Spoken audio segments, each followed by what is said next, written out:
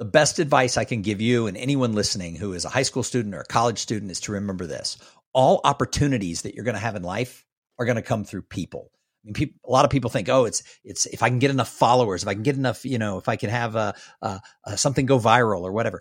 If you dissect that, that still has to do with people. So all opportunities that you're going to have are going to come from people. And it's not from the masses. It's really from a handful of people who know you, like you, trust you, who are going to see something in you and give you that opportunity. So the number one piece of advice I would give is realize that everyone you encounter, treat them well because they're going to come back into your life.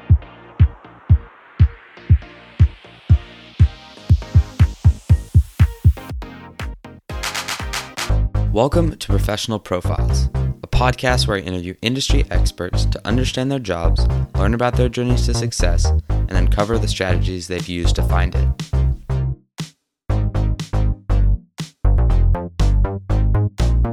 Today I have the pleasure of introducing Thom Singer, a professional speaker, podcast host, TED Talker, and head of the Austin Technology Council. In this episode, Thom delves into the transformative power of networking, sharing insights and opportunities that arise when we put ourselves out there. In this episode, we uncover the secrets behind successful networking and discover how Thom's expertise can unlock professional growth and success. Here's the interview. How you doing, Mr. Singer? Thank you so much for joining me. Great. Thanks for having me, Charlie. Call me Thom. Okay. Well, first, could you just walk us through your career trajectory? Yeah, I've had what many would call like an eclectic career. I started off my career as a professional photographer, working for companies that did like high school proms and college fraternity and sorority parties and corporate events. And I was the head photographer for a company like that when I was in college. And then I went on to manage two other companies early in my career. After that, I went into sales and later into marketing and ended up working in and around the technology community here in Austin back in the 90s and early 2000s. And part of what I was doing was at the law firm and the bank and the consulting firm is I was teaching the professionals how to get more involved in the community, how to build relationships and how to use that to help advance their career. And then people started asking me to come and speak at their company about the human side of business, about building relationships. And so for 14 years, all I did was I was a professional speaker and trainer. And then for the last year, in addition to that, I've also been running an association called the Austin Technology Council. So I'd love to take a tangent real quick. I would love to go back to the human side of business, but could you briefly talk about your work with the Austin Technology Council? Yeah, I was hired about a year ago to come in and sort of reinvent this 30-year-old organization. The Austin Technology Council was founded back before tech was the major industry in Austin. And it was founded as the Austin Software Council. And the idea was to bring these technology entrepreneurs together to help them network, to help them build a community, and to help them put technology on the map as the future economic driver of Austin. And over the last 30 years, obviously, that is what happened, not just because of ATC, but because of a lot of different people and organizations. But I was brought in to sort of look at where does this organization go next? What are some companies and services that we should be on the lookout for in the Austin area? What new tech?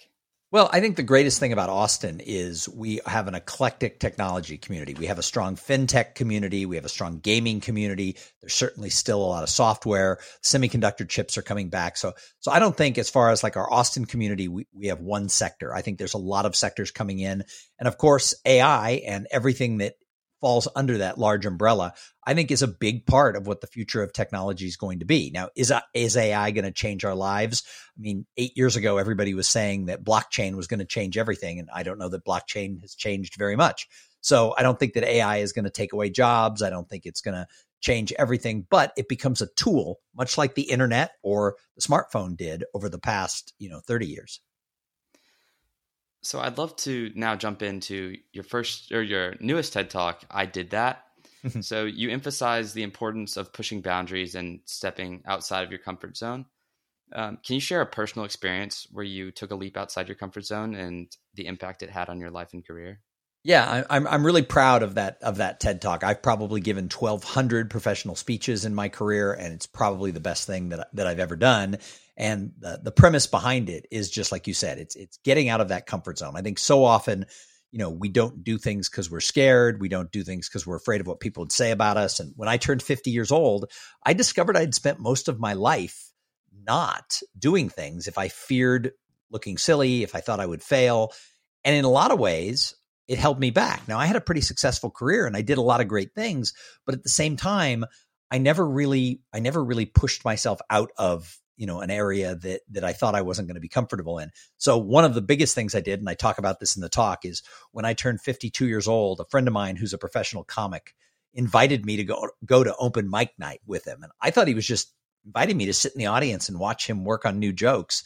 And what he was inviting me to do was to write a 5-minute comedy set and get up on stage and perform stand-up. And I was like, oh, no. I was 52 years old. If I was ever going to do it, which I wasn't going to do it, I wasn't going to do it in New York City at a comedy club. And he talked me into it. And I got up on stage. I did a 5-minute set, and it was fun. It was interesting. I mean, nobody went home saying, wow, I saw the best comic I ever saw. I mean, but people laughed a little bit.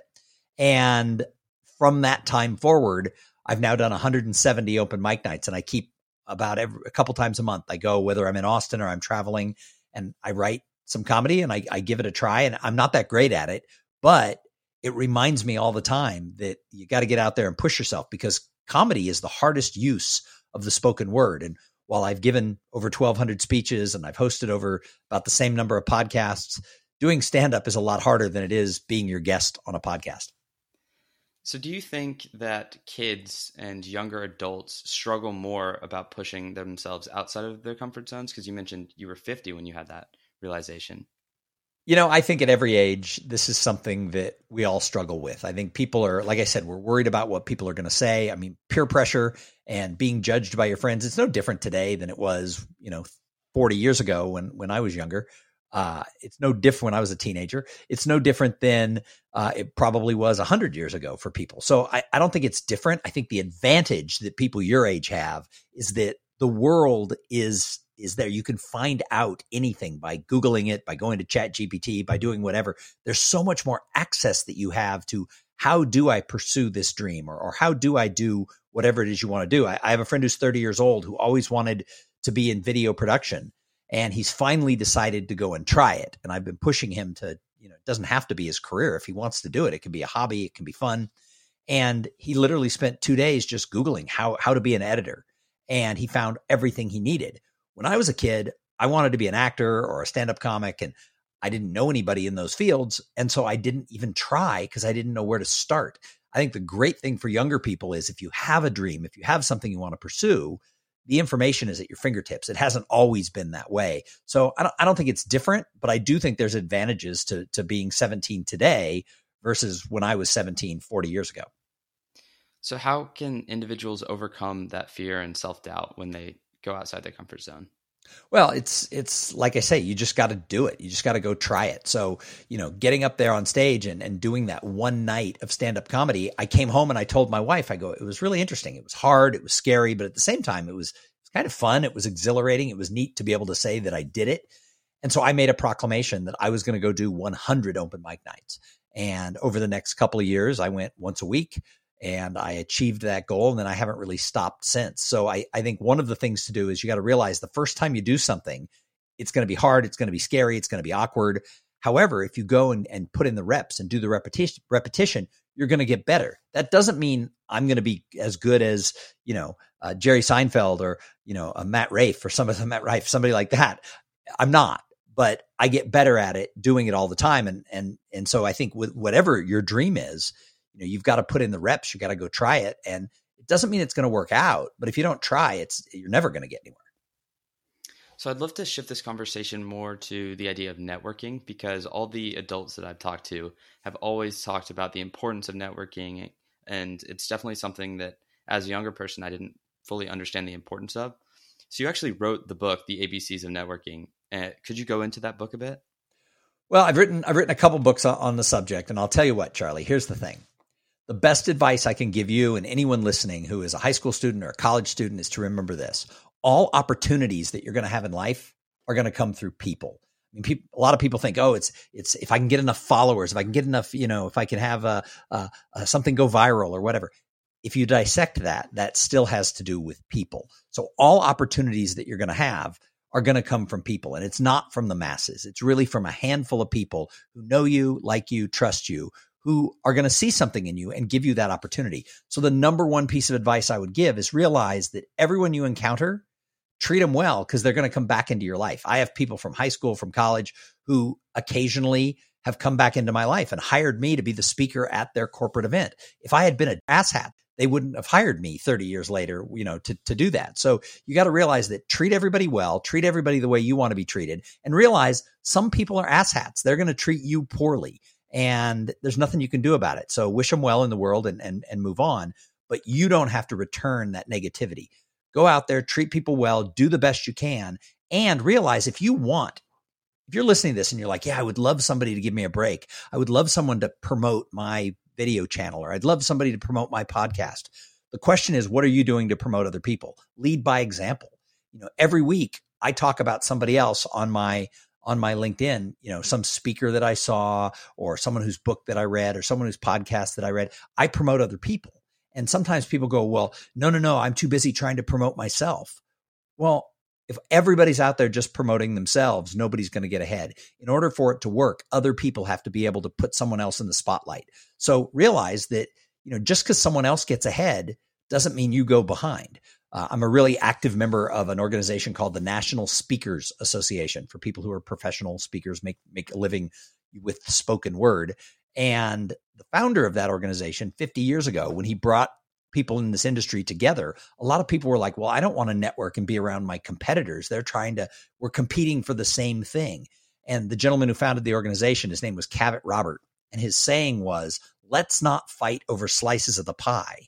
Let's work together to bake a bigger pie so everyone can have a big slice. And I really made that sort of the way I believe. Is I don't think we should be saying, I want for me. I think if I help you get ahead, you help someone else get ahead. Maybe I help you. You don't help me, but you help somebody else. It's going to come back around to me. It's like that old movie before your time called Pay It Forward, that basically showed that if you help one person and they help one person and they help one person, eventually someone else is going to come around and bring you an opportunity. So you have to lead by that example. Realize that the people you encounter are the single biggest asset you're ever going to have in your life.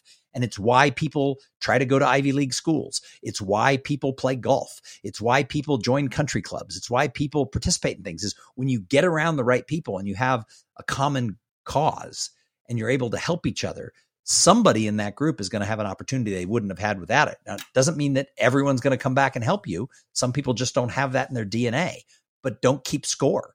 Just go out there and be a person who serves your community, and opportunities are going to come your way. So for those students that are listening right now, what advice, like practical advice, would you give them about managing their network and trying to just be nicer to more people? Yeah, I mean, be honest about it, right? I mean, you can't be phony. You can't be a person who tries to butter people up. I know a person who, everything they do is, how do I kiss ass to the people who are more successful than me? But everybody starts to realize that if you're just being nice because you're hoping they can help you, first of all, people more successful than you rarely help other people in a big way. Sometimes they do. But if you think that kissing ass to successful people is going to open up a bunch of doors for you, eventually you're going to find out that that's not the way it works. So the number one thing is that realize that, be genuine. If someone's an ass, don't try to pretend to be their friend. Go out there and find people who are like you. Find other peers who are aggressive, who are ambitious, and who are kind-hearted, and work together to help raise all of your careers. In my speaking business, I'm part of a mastermind group. And the idea behind that is people come together and work to help each other. So it's 4 of us. We've been together 10 years. We're like each other's personal board of directors for our speaking business. And we rent a house every year for 4 days. We move into this Airbnb. We cook dinners together. We make breakfast together. We go on walks together. And then everyone gets 4 hours to talk about what their biggest challenge is in their business. And the other 3 people hone in on it and help. And you mentioned this TED Talk that just was released called I Did That. And I got the opportunity to do this TEDx Austin presentation, but I got the opportunity 4 weeks before the TEDx event in March. And so I was going to be with this group of people in February, about 3 weeks before the presentation. And I literally told them, I need your help to write the best thing I've ever written. And so I didn't just get 4 hours, I got about 6 hours. And over the days that we were together, they literally helped me craft the message. I already knew what the message was going to be, but I wanted it to be awesome. And I knew that if I did it alone, it would be really good. But if I did it with really smart people helping me see things from their own viewpoints, I could make it really kick ass. And so that's the thing is if you have people and you build long-term and mutually beneficial relationships with other people, and you can't do this with everybody. You can only have a handful of people in your life who they have your back and you have their back. So choose wisely. But if you have friendships like that, people who will call you out when you suck, people who will tell you when you're doing something wrong, and people who will be there to celebrate with you when you do it right, that's going to make a lot more opportunities come, and it's going to make it a lot easier to navigate everything you do. Are there any strategies to help build more meaningful relationships? Yeah, be a person who cares about other people. I mean, again, if you're doing it for selfish reasons, people see through it. If you're one of these people who wants to put on a facade that you're more successful, a lot of people give advice to people your age of, oh, fake it till you make it. And the concept behind that is awesome. It means go in with confidence before you've gotten there. But people misinterpret fake it till you make it. And you see this on the internet all the time. You see people pretending to be more successful than they are. They're posing in airports and laughing hysterically. They're holding up bottles of champagne in front of fancy cars or in front of private jets. That it's not their car or their jet. They're just putting it out there and they're like, oh, it's fake it till I make it. No, that's called being a fraud. I'm not saying go out and be a fraud. I'm saying genuinely be confident about the fact that you've got as much of a shot at anybody else at reaching the dream that you're chasing. But if you want to build relationships with people who will grow up with you in an industry, have your back, you'll have their back, you genuinely have to care. And you can't be jealous that if your friend gets farther ahead than you, somehow you're losing. So that mastermind group that I mentioned, we've been together 10 years. One of the guys in it went from making very little money as a speaker to making close to $1 million a year as a speaker. He's way more successful than I've ever been. And yet I am so happy to see him thriving and have built this business because we've been there together and we've built this friendship that he's like my brother. And when I did that TED Talk, he lives in Denver. He called me about 4 days out and said, I just bought a plane ticket. I'm flying to Austin. He flew into Austin, arriving at 10:30 at night, came to Westlake High School where the Austin TEDx event took place, sat there, watched me do my TED Talk. And then at the lunch break, my wife took him to the airport and he flew back to Denver. He was out of Denver 20 hours to come watch me deliver a 16-minute talk. Now, people would say, well, why would he do that? Because his motto in life is, if my friends do something big, I show up to support. I think that's the best example. So building relationships and networking requires effective communication. And I feel like as a professional speaker, you're a great person to talk about this. Are there any tips to effectively communicate ideas and engage your listeners or the people you're talking to? Well, yeah, I mean, there's two sides to this. So I'll start with the communicating out, right? As a speaker and as a podcast host, that's part of what I do, right? Is I communicate out with my voice and share things. If you're going to do that, you got to learn to be a great storyteller. You can't just be pontificating from the top of the mountain as if you're the smartest person out there, because the truth is there's all these gurus out there and people your age see it. You guys follow these people on TikTok. They always act like they have all the answers. They act like they're living the perfect life. But when you read about them, a lot of them are really screwed up, right? So it's not about lying and positioning yourself that you have it all together. It's about being open about the good and the bad. It's about being vulnerable. It's about telling the story in a realistic way so that people can relate. So often people just show the best sides of them, right? They just show off when their abs are looking really good, or they just show off, whatever's going on. But that's not real life for anybody. We have good days, we have bad days, and being able to admit when you're struggling is part of your story. And then learning to craft a story in a way that it becomes interesting for people, and not being too verbose where it goes on too long, but also not being too short where nobody knows what's going on. So that's the first thing is storytelling and understanding that overinflating your brilliance doesn't work. You've got to be able to just be true to who you are, be vulnerable about your weak spots, and learn how to craft a story in a way where people will lean in and want to hear more. The second side of communication is receiving back from the other person, because communication is a two-way street. And in today's broadcast world, so many people think it's just about them talking. But you actually have to listen to people. Even if you're on a video, you've got to be able to listen back and hear what people are saying. And so the one thing that I always tell everybody is, yeah, you got to learn to talk, but you also have to be able to listen to what the other person is saying. And if you have an audience, you want to listen to what people are saying so you can bring the right type of guests and things along that way. And so you got to remember that communication is not a one-way thing, or it's a broadcast. Just out of curiosity, how much time did it take you to create your story for your TED Talk? Like how much time did it take to write it? So that particular TED Talk, I probably put in about 40 or 50 hours worth of preparation, from writing to editing to sitting down with that group of friends for 6 or 8 hours and going through some tweaks, and then the practicing. I belong to an organization called Toastmasters. It's not really something for professional speakers. It's really for other people to learn how to get the basic skills to be able to speak. But I've stayed involved now for close to 30 years. And one of the reasons I've stayed involved is no matter how good you get at it, you always can tweak. And I'm a Texan, not by birth, but I've lived here 32 years. I believe that Texans, we dance with the one who brung you. And I've had a great career as a speaker. I've traveled the world. I've met some amazing people. And I never would have gotten there if I hadn't joined a Toastmasters club and participated actively for about 3 years. But when I was preparing for this TED Talk, I actually signed up. And 3 different times I went in and delivered my TED Talk to my Toastmasters group so I could do it in front of a live audience. I also videotaped it and watched the video back. And then I did it for my wife and other people so that people could see me and I could get feedback. So I think I put in about 50 hours preparing for that 15 minutes.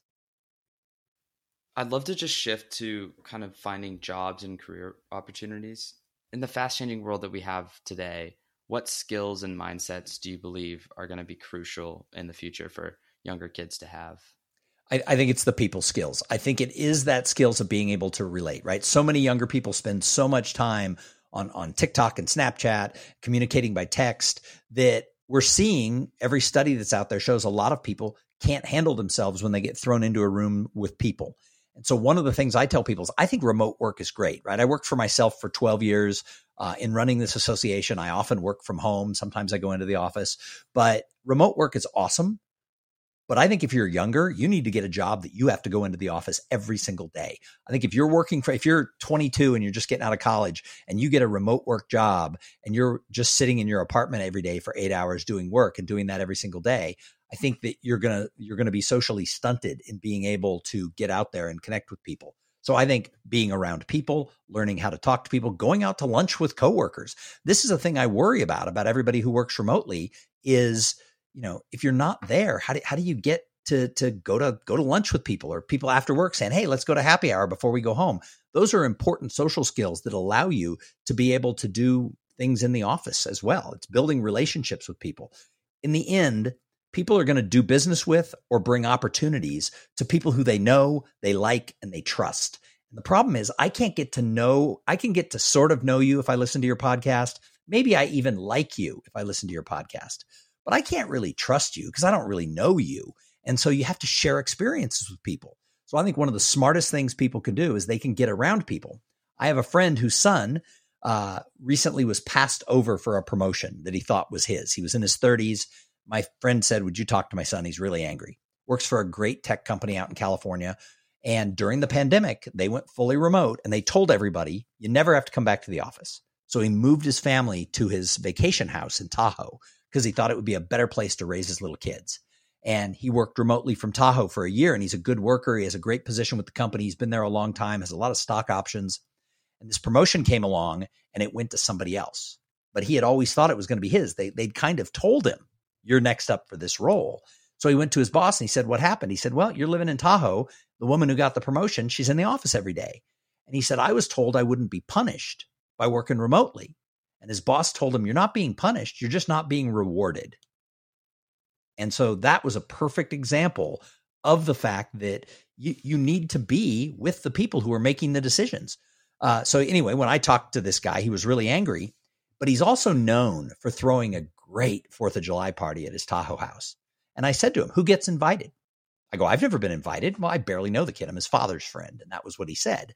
And I go, oh, so you're saying you invite like your old fraternity brothers and, friends from high school and people who you hang out with and the parents of your kids' friends. That's who gets invited. And he's like, well, yeah. And I'm like, well, your promotion was the same thing. Out of sight is out of mind. So I think the biggest skill that a young person can develop is really being able to master that face-to-face, being seen, being heard, contributing in an in-person thing, because I think that'll be the secret weapon as more and more people work remotely. You're never going to change the fact that human beings make decisions with their gut. And that gut feeling that I really like you comes from shared experiences. What would you say to introverts about this? So this isn't an introvert extrovert thing. I think that, one of the things we think is, oh, introverts want to be alone. I think that's BS. So I'm an extrovert. I love to be around people. My wife is an introvert. She gets her energy from having some downtime. So the introvert extrovert thing isn't that you like people or you don't like people. The studies show that being an introvert or extrovert is where do you get your personal energy? So it is true that an extrovert gets their energy from being around people. An extrovert gets their energy from being maybe taking a bath, sitting home playing video games, having a little private time. So you have to know yourself. And if you're going to be drained from being around people, you're going to have to schedule some time to recharge your batteries. But I know a young man who is a big introvert. He's a mathematician, and his company had everybody come back to the office. And I told him, I'm like, boy, you must hate that. And he goes, no, I love it. And I'm like, okay, biggest introvert I know. How do you love it? And he said, well, I'm a creative. Right? He's a researcher. He's a mathematical researcher in the finance world. And he goes, but I don't have all the answers. I don't have all the answers from the researching of the numbers, and I don't have all the answers for the coding that I do. He goes, being in the office, if I have a problem, I go into another quant's office and we can work it out together. He goes, if I'm at home, I have to schedule a time on Slack, to go onto Zoom, to be able to work it out. It can take hours versus minutes. Being together makes it more collaborative. So even as an introvert, if you're a creative, being around other people allows you to create whatever it is in a better way. Do you have any advice to someone about how to develop these face-to-face skills? Yeah, just do it. How did I develop the ability to go and do stand-up comedy? I still suck at it 170 open mic nights later, but I still go out every week, sign up to go do a 3 to 5 minute set and get up and do it. Now, if I wanted to pursue to be like a real comic, I would need to go and do open mic nights 6, 7, 10 times a week. But that's not my goal. I'm just trying to get really comfortable with it. But here's the interesting thing. The comedy has made me a better speaker.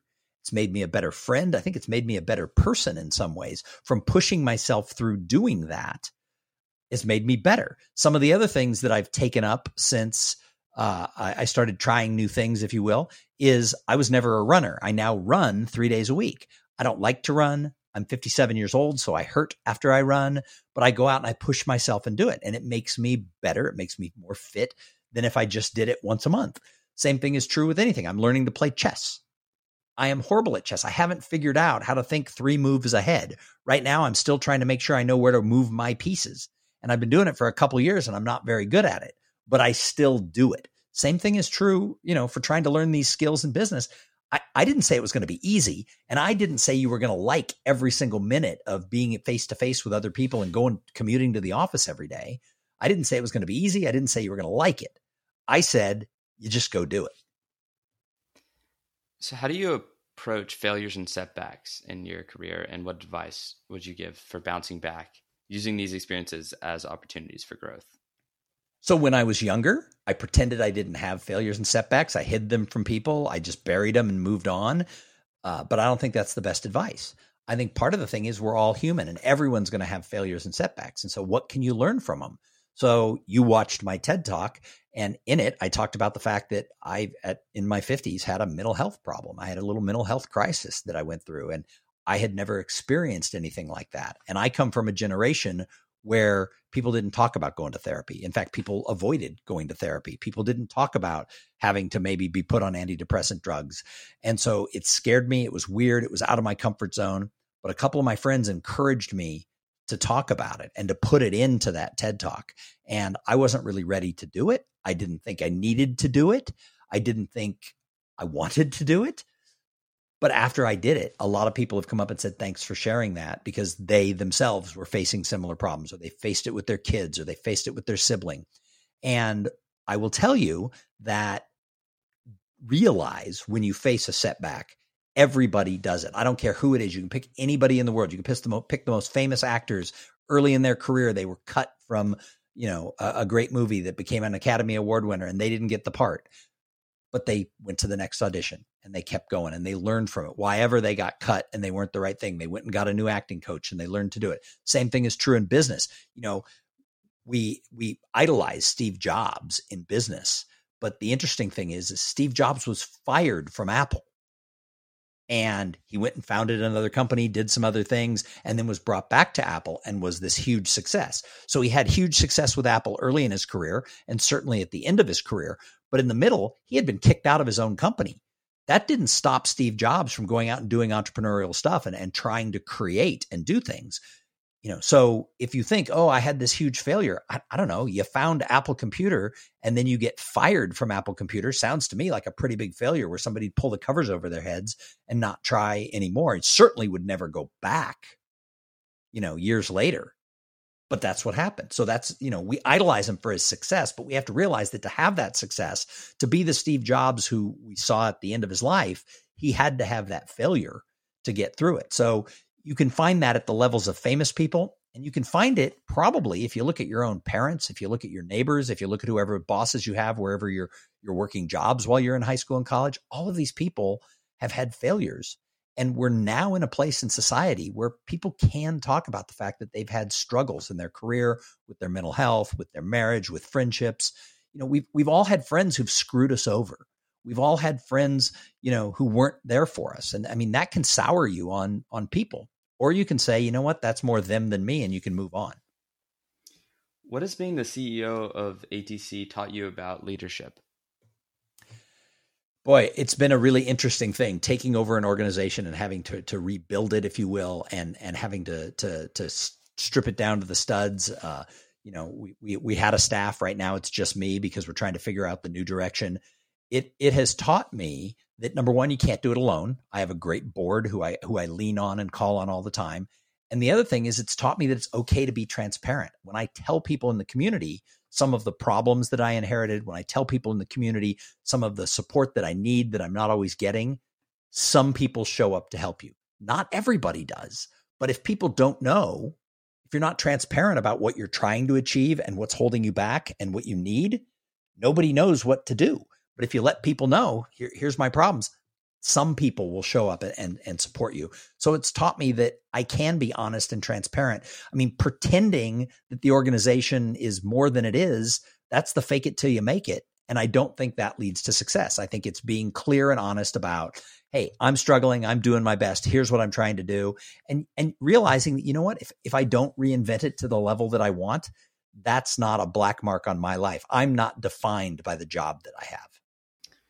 In your opinion, what are the unique strengths and advantages of the Austin tech ecosystem as the CEO at ATC? Austin didn't happen by accident. When we look at the city of Austin today, the city that you grew up in, that is booming and that is well known all over the world as this place for tech and innovation, 32 years ago, when I moved here, we were still a college town with the seat of the state government. And it had a couple of things. IBM was here. Texas Instruments was here. When I moved here, Dell had just gone public, and it was the early days of sort of the tech boom or pre-tech boom. But to get from where we were 30 years ago to where we are today, it didn't happen by accident. We had community leaders who stepped up and said, you know what? As a community, we could become not the next Silicon Valley, but we could become an alternative to the Silicon Valley, where we could have a tech ecosystem that encourages innovation, that encourages entrepreneurship. And those people came together and they worked together in the different groups like the Chamber of Commerce and different organizations, and some of the companies and some individual leaders really did plant a flag in the ground that said Austin could be awesome and could be, a much bigger city that is so vibrant. When I moved here, we were like the 25th largest city in America. We're now the 10th largest city in America. There were 700,000 people in 1991 when I moved here. There's now 2.3 million people, which means we've tripled in size and we've only built one road. So we got to work on the traffic thing a little bit. But I think one of the things about Austin's greatness, this miracle that we're living, is that civic leaders came together. It wasn't about competition. It wasn't about an individual's agendas. It was about people in the community saying, we could do this. I think our challenge now is we've had so much success that people aren't thinking about where are we 10 years from now? Where are we 20 years from now? And we're not paying attention to the fact that we're not the only alternative to the Silicon Valley. There's 15 other cities now who have grown and are cultivating technology centers, technology hubs. And so the fact that all these companies relocate to Austin, it's going to be harder now. A, we're not as inexpensive as we used to be. We're more expensive. B, Texas has some laws that I don't think are business friendly and human friendly. I think that we need to realize that, some of the strict, maybe red state laws that we have, that's not an abortion issue. That's an economic development issue. We have to make Texas a place that companies and young, innovative people look at as that's a place I want to move. And so we have to think about these things because we don't live in a bubble. One thing doesn't not affect the other. Everything affects everything. So I think that we need civic-minded leaders to step up and say, what do we do to move forward and how do we do it together rather than apart? How do you see Austin evolving in the next decade? I don't have a crystal ball. I don't know. I think that we have some issues that we have to face. When I moved here, we took on this mantra that we were the live music capital of the world because musicians from all over the country moved here and we had all these live stages and all of this. Well, musicians can't afford to live in Austin now. So we're not seeing that incoming. And I don't think anybody really predicted that we would lose our young music scene, because we would become so expensive that, musicians can't afford apartments. So I don't think, we can predict what does 10 years look like. I think what we can do is if you're young and you're starting your career, if you choose to live in Austin or you choose to live somewhere else, realize that the future, that 10 years forward, depends on each individual being a civic-minded leader and caring about what's going on in the town. And I think this is something we need to remember, not just in Austin, but all over the country. Heck, all over the world. We need young, civic-minded, entrepreneurial innovators to say, I care about the city I live in, and I'm willing to pay attention to the decisions that are being made, and I'm willing to lend my voice, my time, and my money to really make sure that city, that region thrives going into the future. And I think that's a message that younger people have to say is tomorrow is going to be led by the people who are 17 to 27 years old now. Those people have to know that there's going to be a time when they need to step up and lead the community. Doesn't mean you have to do it at 17. Doesn't mean that anybody's going to listen to you when you're 17 or 27. But there comes a time where the next generation needs to step up. And I don't think we've done a good job in society of reminding young people that someday you're going to be 45 or 55 years old. And when you get there, what kind of a leader are you going to be? I mean, we have more information at our fingertips than we've ever had, right? You have, newspapers still exist. I mean, they're online, but, reading the Austin American-Statesman if you live in Central Texas, reading the Austin Business Journal if you live in Central Texas, watching the news, but not just one news. One of the problems we have in our country at a global level is there's people who just listen to MSNBC and there's people who just listen to Fox and they get what they want to hear, but they're not hearing other things that are going on in the world. So you have to be getting your information from a lot of different places and never trust any of them. I don't care what side of politics you're on. Never trust that the media doesn't have its own agenda. And yeah, in order to stay informed, you have to do the work. You have to go out of your way. But nowadays, there's so many ways you can do it. You can listen to podcasts while you're out for a run. And there's some great podcasts out there that you can listen to and get inspired. And, you can read online things. There's YouTube videos that you can watch and talk about it. People are like, oh, we don't ever talk politics because we don't want to talk about it. Well, if we don't talk about it, we're not going to know, we're not going to be able to be informed. So, you got to have the set that you can be respectful of people who have different political views than you. And I know I talk to younger people and they're like, I would never date anybody who didn't vote for the same presidential candidate as me. My dad was a Republican. My mom was a Democrat, and they were very respectful. I can remember back in the 70s and the 80s, the elections that were taking place with, presidents that you only know through the history books, but, Jimmy Carter, Ronald Reagan, George Bush, Bill Clinton. My parents voted for different people and they never hated the other person for it. They would talk about why. And the reality was, I think our politics were closer together then. I think the right and the left weren't as far apart as they are now. But at the same time, you don't have to marry someone who's of a different party, but you should be able to be respectful of people who have different views. Because if you're not respectful, they're not going to talk to you. And if they don't talk to you, you're not going to figure out why they believe what they're going to believe. So I think that we have to have more conversation. I think that when we can have community, collaboration, and conversation, we can solve all problems. But if we're not trying to build community and finding things that we have in common so we can come together, that's a problem. If we're not willing to collaborate because we don't want to share the stage with anybody else because we want all the eyeballs on us, that's a problem. And if we can't talk to other people and have conversations, we're going to be lost. So for young adults struggling to find their career path or what they want to do in their future, What advice would you have for uncovering their passions and identifying potential opportunities? I wish I knew that answer when I was 17. I wish I knew that answer when I was 27. I wish I knew it when I was 37. I wish I knew it when I was 47. Hell, I'm 57 and I probably don't know. But I will tell you that follow your heart and your dream and your gut. I didn't do it.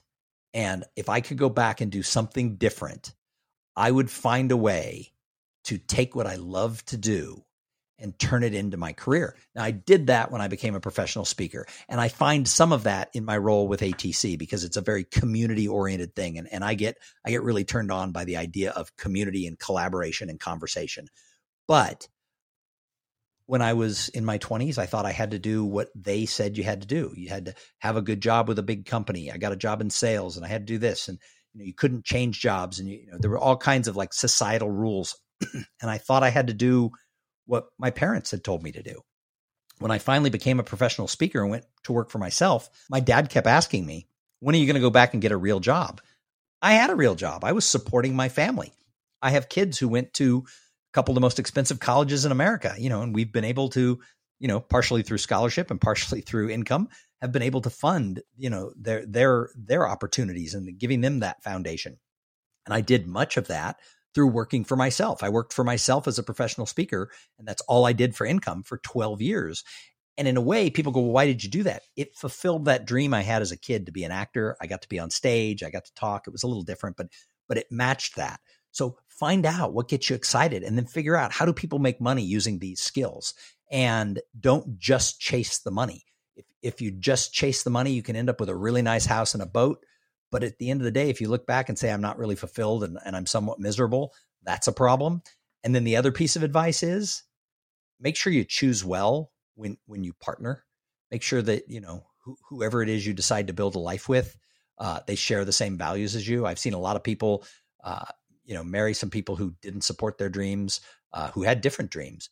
And, you can't necessarily see that all the time, but realize that, whoever you're going to spend your life with, whoever you're going to raise children with, even if the relationship doesn't work out, make sure that you choose well, because having a nightmare person in your life that you're connected to forever, that can be a problem too.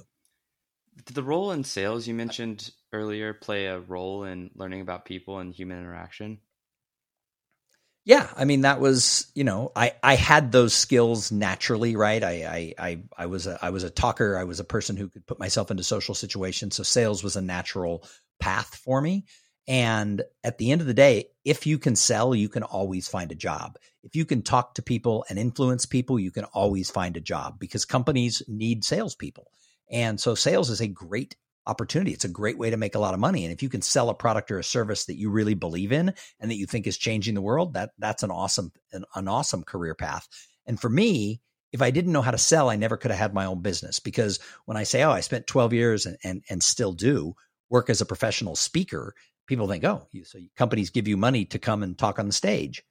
Yes, but if I can't sell it, I'm not the person on the stage. So no matter what you do for a living, you have to learn how to sell, because sometimes you got to sell yourself. If you're in a job interview, you've got to be able to convince the person hiring why they're going to hire you. So yeah, understanding what are sales skills is a super important thing for people at every age.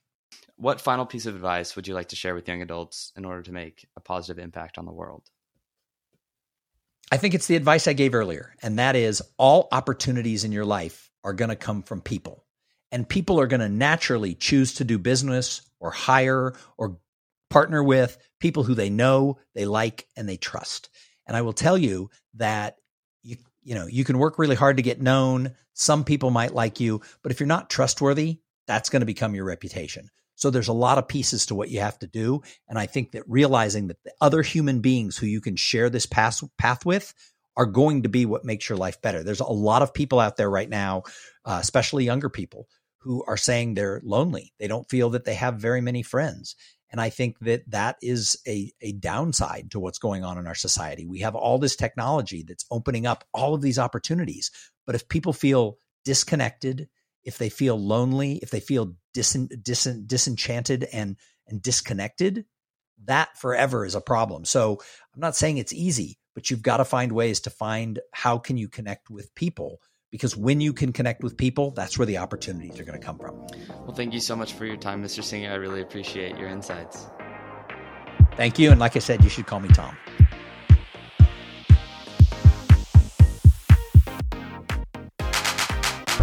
Thank you for joining us today. If you enjoyed the show, don't forget to subscribe to stay updated for future episodes. My name is Charlie Hubbard, and this has been Professional Profiles.